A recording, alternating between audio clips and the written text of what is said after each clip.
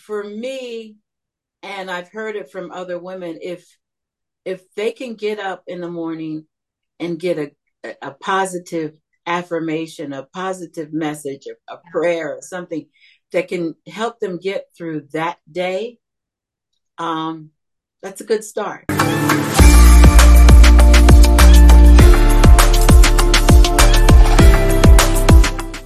Welcome to another episode of Hey, I'm Listening. I'm your host, Dr. Joan.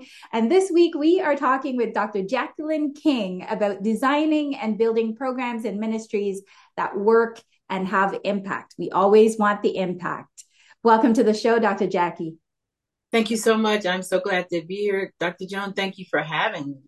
Absolutely. This beautiful woman that is sitting in front of me, Dr. Jackie, as I'm going to call her, but Dr. King, as you will find her all over the place, spent 26 years in various management positions for the largest electric and gas company in New Jersey. She holds a Bachelor of Science in Business Administration, a Master's of Science in Christian Counseling, honorary doctorate in Humanities, and a doctorate in Philosophy of Christian Counseling from Cornerstone Christian Bible College International. Wow. She has had a life of service, having served on many boards, including the College of New Jersey, Non-Traditional Jobs for Women, the Middlesex County Gender and Equity Board, the Mayor of New York, New Jersey's Diversity Council, and the National Alliance for Mental Illness, NAMI. She served as commissioner on the Greensboro Human Relations, where she was vice chair, the Police Community Review Board, where she was vice chair, and the chief of police, Faith-Based Council. Needless to say, Dr. Jackie has received numerous awards and certificates of appreciation for community service and professionalism. Wow, wow, wow. It is absolutely a pleasure to have you with me. Dr. Jackie, it sounds like God has taken you through this training process and has prepared you to design and build programs that work and, by the way, have a lasting impact. So highlight for us what this journey has looked like, and, you know, what all the nitty-gritty parts of that training, now that you're here, has prepared you for. Yeah, it's interesting. I never thought that I would spend that amount of time at any company. And it was challenging. I was there in the 70s when there was no protections for racism. There, and I was in management. So basically, you know, back then they could do whatever and say whatever they wanted to. And many times I felt like a victim because most of the time I was always the Black woman in the room with all the white engineers.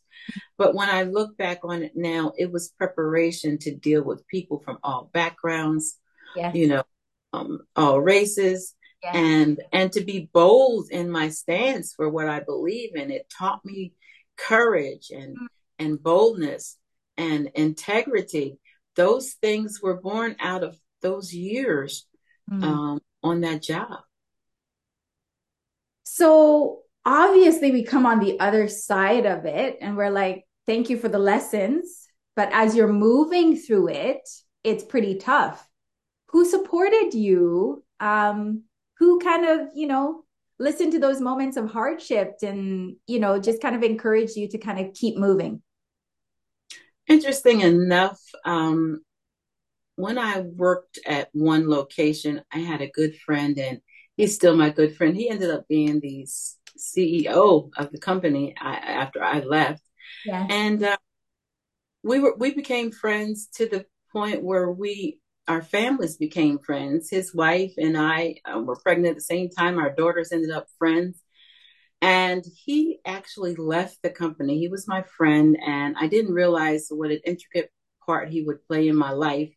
He left the company and went to work for the competition because he couldn't get the job that he was qualified for because he had went back to school to get his master's. Well, he came back to the company and he looked me up.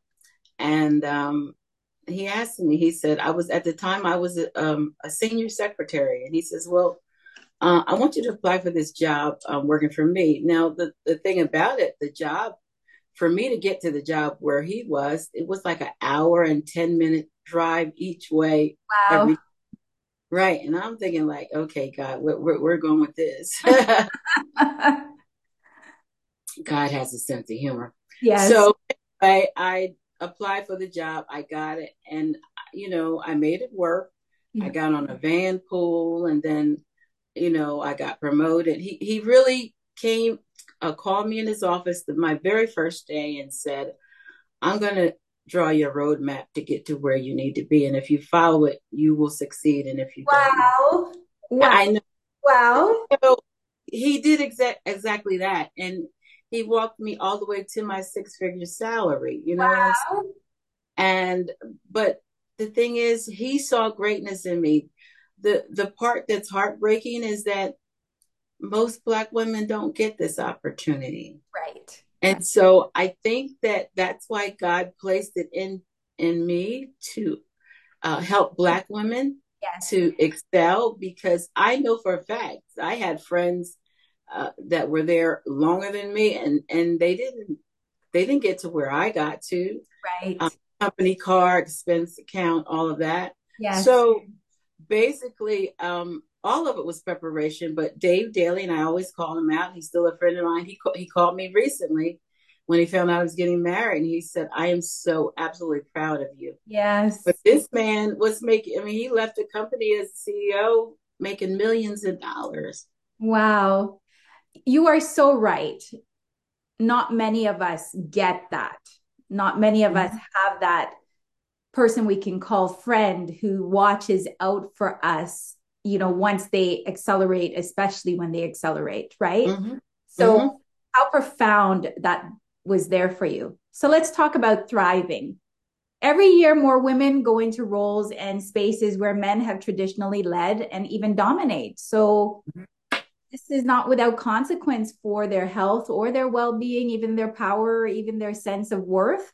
So, what does thriving look like? And if we're not thriving, what does that look like?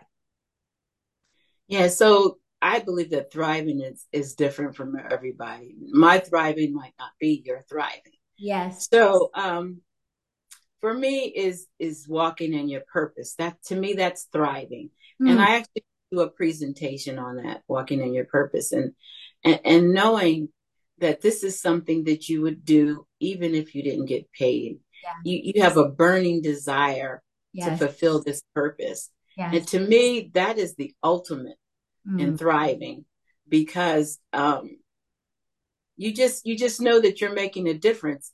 yeah. I always say God blesses us to be a blessing. Of Yes. course, he wants us to prosper. He wants us to make money, but he also wants us to be a blessing to those who can't do what they need to do at that moment. He Yes. wants us to help. And that's why I think that BWE, Black Women Power, is so crucial, and has been, but it seems like it's more crucial now than ever before. Absolutely. So, talk to us a bit about BWE. Talk to us about its purpose, who it serves, and who you're calling in. Yeah, so we launched it in 2012, and the purpose was to have women first have a relationship with God, to love themselves and love and support one another. Yes. Did I ever think that we would have millions of people that follow us? Never. We started with 200 women in a group, and Yes. that group is still on Facebook. It has 200,000 plus women in it, and Yes. it's still growing.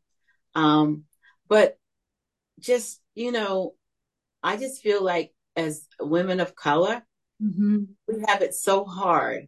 I Mm. mean, in many cases, we are in relationships where we are the sole breadwinner, or the primary breadwinner, or either a single mom raising kids, working three jobs. That's a lot, Yes. uh, because a lot of our men, and let's just be real, are incarcerated. That's a fact Yeah. in Yeah. the United States. And so we're already so far behind, where the Caucasian women are. And then we have to deal with all the other stuff. Yeah. the discrimination, the racism, the uh, um, inequality in pay, and uh, I could go on and on and on. Yes. So for me, and I've heard it from other women, if they can get up in the morning and get a positive affirmation, a positive message, a prayer, or something that can help them get through that day, um, that's a good start. And that's what we do every day, 24 hours a day, 7 days a week. Love it, love it, love it.